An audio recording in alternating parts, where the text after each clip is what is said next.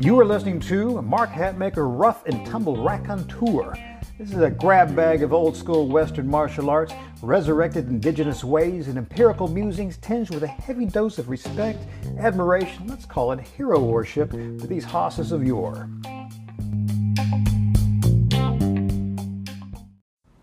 Hey crew, this is Mark Hatmaker coming to you from the Comancheria. Hey, Merry Christmas, Happy Holidays, whatever your choice phrase is there. You know the intention of it, and I'm sure you're accepting it as such. Hey, today let's talk about a little bit about PT, and it's just not physical training for combat sports. Well, of course, that's primarily what my focus is, but your focus may be different. I assume you're listening that you got a little bit of interest in it, but if not, still, yeah, just physical training. Everyone kind of digs it, but we're primarily also talking about body weight and the importance of possibly getting down. I'm not saying anything new there, getting it down a bit. This is kind of me extrapolating in a blog post we had called Your Body as Performance Car, and we'll be dealing with some of that material, but we'll be going a little bit deeper in an informal way as I yakety-yak about it. And again, if you're interested in this sort of thing, I'll put the link in there to that particular blog post. And I would also highly recommend a prior post called 3 Old School Principles You Must Have to Unstick Your PT. But enough of that preamble. Let's get on. Your body is performance car. All right. Now we're going to start our engines over at Le Mans, France, where beginning in 1923, world-class drivers have been coming to test themselves in a 24-hour endurance race. All right. Now, where many racers test speed over a course of limited laps, Le Mans ups the ante and asks for speed, of course, but also endurance of both the car and test the stamina of the flesh and blood piloting that vehicle. All right. And then for any who doubt that performance driving is a physical endeavor, I suggest you enrolling yourself in a rally driving course, put yourself mid-pack at speed for even a mere 10 laps, and wager your estimation of the physical demands are going to change. So imagine that multiplied over 24 hours, all sorts of road conditions, all sorts of weather conditions, the heat, the focus, the concentrate. It's absolutely daunting enterprise to consider. Now, let's keep this in mind and listen to this carefully. All the emphasis I'm placing, all weight impacts all performance, all right?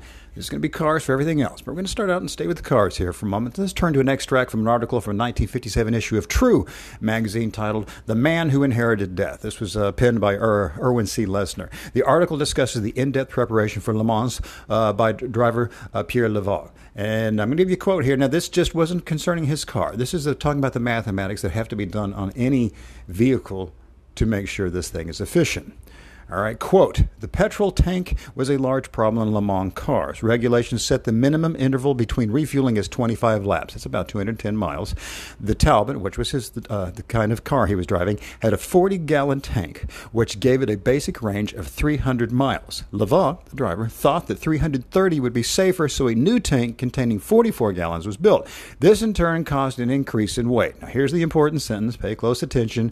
Since every ounce might reduce speed by 1 yard per hour, and the loss of 24 yards, that's the whole day race, keep in mind, could decide the issue, weight had to be saved by the body, unquote.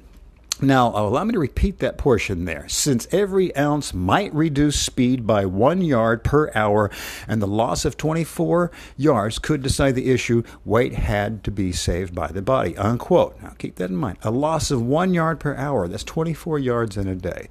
If it were possible to drive that car for 7 days straight, that's a loss of 168 yards. If we drove it for a year, that is 4.96 miles. Now, keep in mind, we're talking a mere single ounce.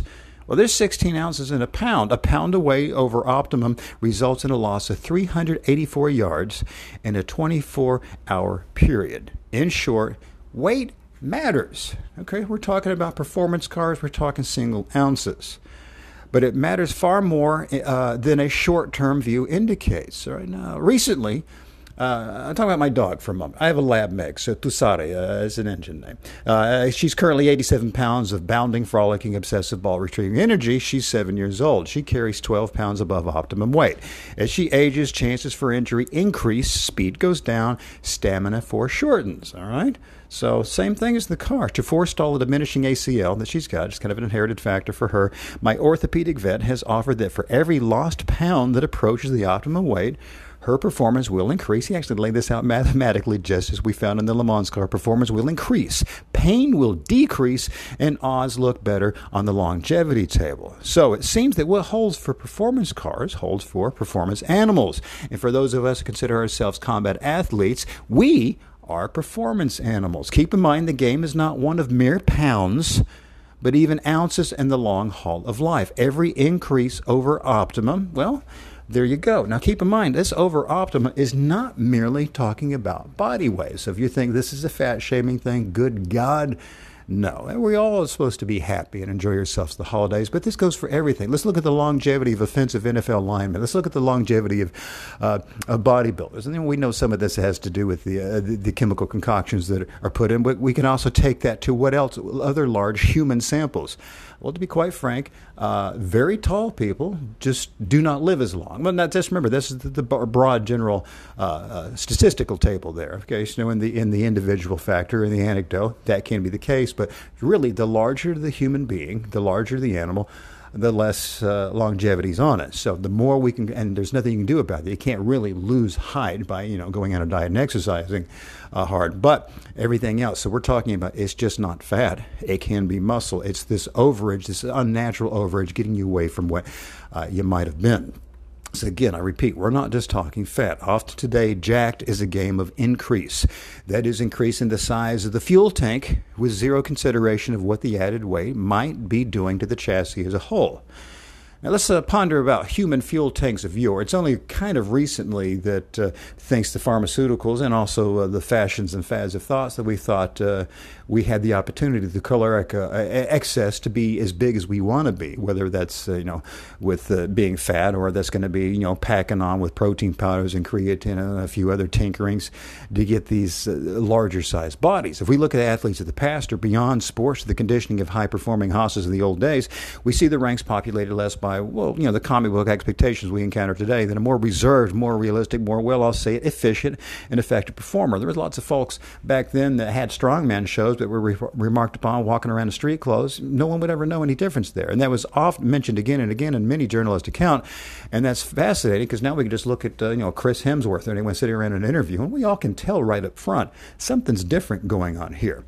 Yes, there were very large, strong men in the past. People they were admired and noble. Louis Cyr comes to mind as our stand-in icon of this class. But most of these people were plus-sized human beings, and you know what I mean. Not exactly just a little plus size, very plus size. They're not exactly aesthetic wonders.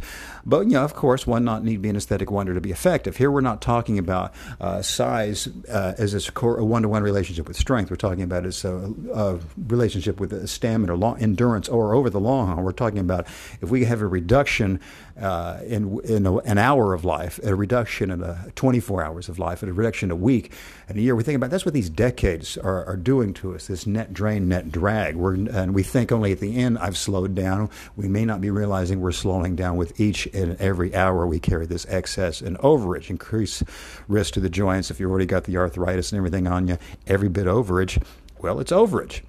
Now, go back to the old days again. If we look to the ranks of physical culture and or the combat sports of boxing and wrestling, we will allow 3 exemplary individuals to stand in for what was the average so-called large size of each endeavor. Keep in mind, these stand-ins were not outliers. They were pretty much the standard. In physical culture, that's another name for the early days of bodybuilding, we have Eugen Sandow coming in at around 185 to 195 pounds. Now, that is a far cry from today's heavyweight bodybuilding class, yet have a look at his physique and decide for yourself. And you might not be thinking, if he were bigger, he'd be more pleasing in the eye. No, you take a look at the photos, you realize, oh my God, this is pretty amazing. Keep in mind, Mr. Sandow was not mere show muscle. He could perform feats of strength as well. The aesthetic standard of yore also assumed ability. No mere beach muscle. Use of muscle was the watchword. In boxing, he's a heavyweight champ, but he's ranged in fighting weight from around 183 to 193. Again, that is a far cry from many of today's heavyweights. Yet, does anyone doubt his formidable punch? Of course not. In wrestling around, I'm going to pick someone from that same time period. We have Jim Londos. In the puffery that often surrounds pro wrestling, he was usually billed as weighing around 200 pounds, but athletes in the know who stood alongside him, men such as David P. Willoughby, assert that his Londos weight was really around 175. And I think if you look photos of Londos at the time, at the height of 5'8", and you take a gander at his physique, Willoughby's eyewitness estimation probably sounds closer to the truth than the 200 pounds that the posters want to say. Now, the training arrow of that time was, forgive the word, weighted towards natural bounds and good performance weight. The lighter weight by current standards training arrow was nothing new to the mind of Americans who were still steeped in the frontier tradition. I mean, we're not just talking this didn't just hold for sports. It was just the way leaner was meaner. At the turn of the centuries before the ones we were examining, the 1700s to the 1800s, the voyageurs, the keelboatmen, the raftsmen, the rivermen were considered hoss athletes, and they were offered as physical exemplars and tale after tale of remarkable feats of strength and endurance. When rivermen were portrayed on films now, we often get these large burly hosses, if that's what it took to get the job done. In fact, smallness was coveted. Why? Well, think about this. Room in canoes was valuable. Room in keelboats was valuable. There's only so much space. Larger men eat up room for stackable profits of beaver pelts, so on. Cargoes going up and down a river. The average size of these humans was closer to a height of 5'6" to 5'8", with weight topping at around 165 pounds. In the old days, there was also young boys who idolized these rivermen, often lamented growth spurs as it took them out of the range of those they admired. So leaner and meaner. Performance cars. The training arrows of yore emphasize leaner and means meaner. It does not necessarily bigger is better. Weight, be it muscle or flab, requires resources to move, requires energy to shuffle about the planet, and also may be a net drag on overall health if it's not just slowing us down. We look at those longevity tables, whether it's muscle or fat or even height, we do see something happening. And then we start adding in not necessarily longevity, we're adding in arthritis and other diseases of slow decline, which we're all going to experience. We are designed to fail. That is the entropy at work. Bigger is not better. Pre-motorized transportation, whether it was us walking around on our feet or active on waterways, paddling, poling, hauling, cordling, or us atop of a horse, size matters. The larger the human animal to heft around, the more problems encountered. Okay, let's look to Marine Owen West, who his observation to illuminate. He refers here to a swole Marine. Quote, he had sculpted the perfect build given our working uniform like cops. It is protocol to beef up the biceps to fill out the rolled camouflage sleeves. When our Marines start pulling this crap, working on beach muscles for aesthetic purposes, Gunny and I run the extra meat off until they view the extra weight as a burden, unquote. So, again, it's we know we want aesthetically, we think bigger might mean something, but I'm not just talking the aesthetics point here.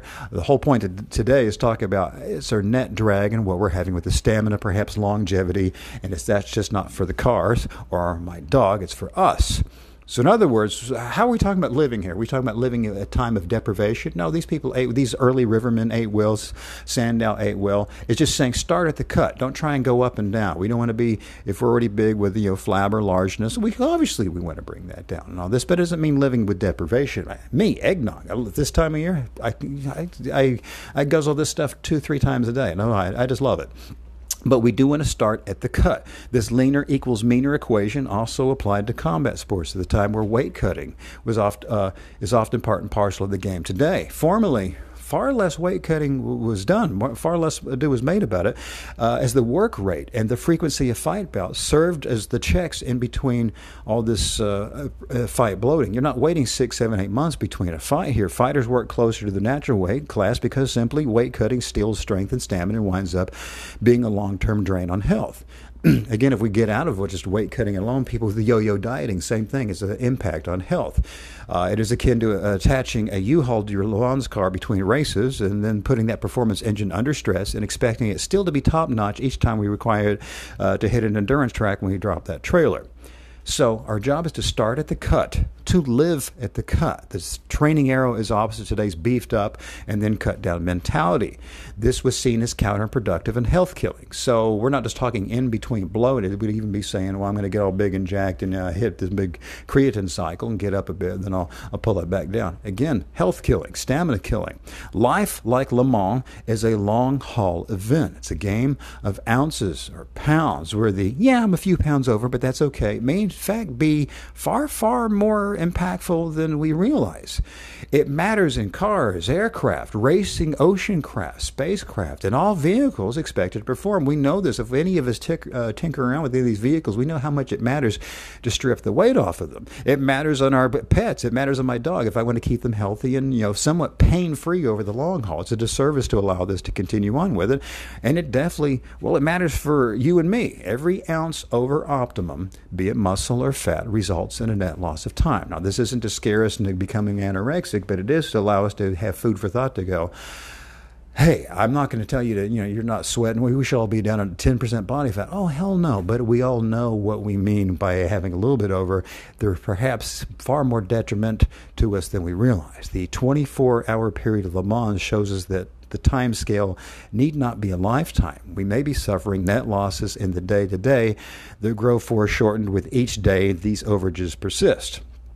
Well, that's the end of that little soliloquy there. Again, none of this is meant to be a hectoring. It's just something just to allow me to keep my eye on the prize as well. And I thought the Le Mans car was a wonderful way to take a look about an ounce steals a yard of progress in an hour. And you just keep magnifying that over time. Whether you're magnifying the time scale, you're magnifying how many more ounces over there is. And some of us will admittedly say, well, hell, it is 16 ounces in a pound.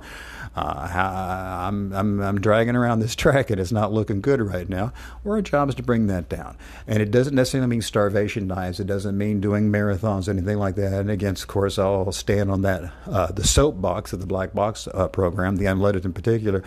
You don't have to work that hard to lean it up. Again, using old school principles, it's far, far easier than we realize.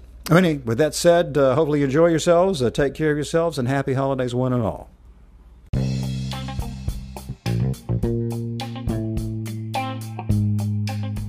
Well, if you dig what we just discussed today, I'd like to invite you to like and subscribe to the podcast. Hell, support it if you want. I'm not your dad. Do what you want. And if you're a glutton for punishment, just visit our website, extremeselfprotection.com. You'll find links to the blog, all of our products, and hundreds and hundreds and hundreds of more pages of like musings.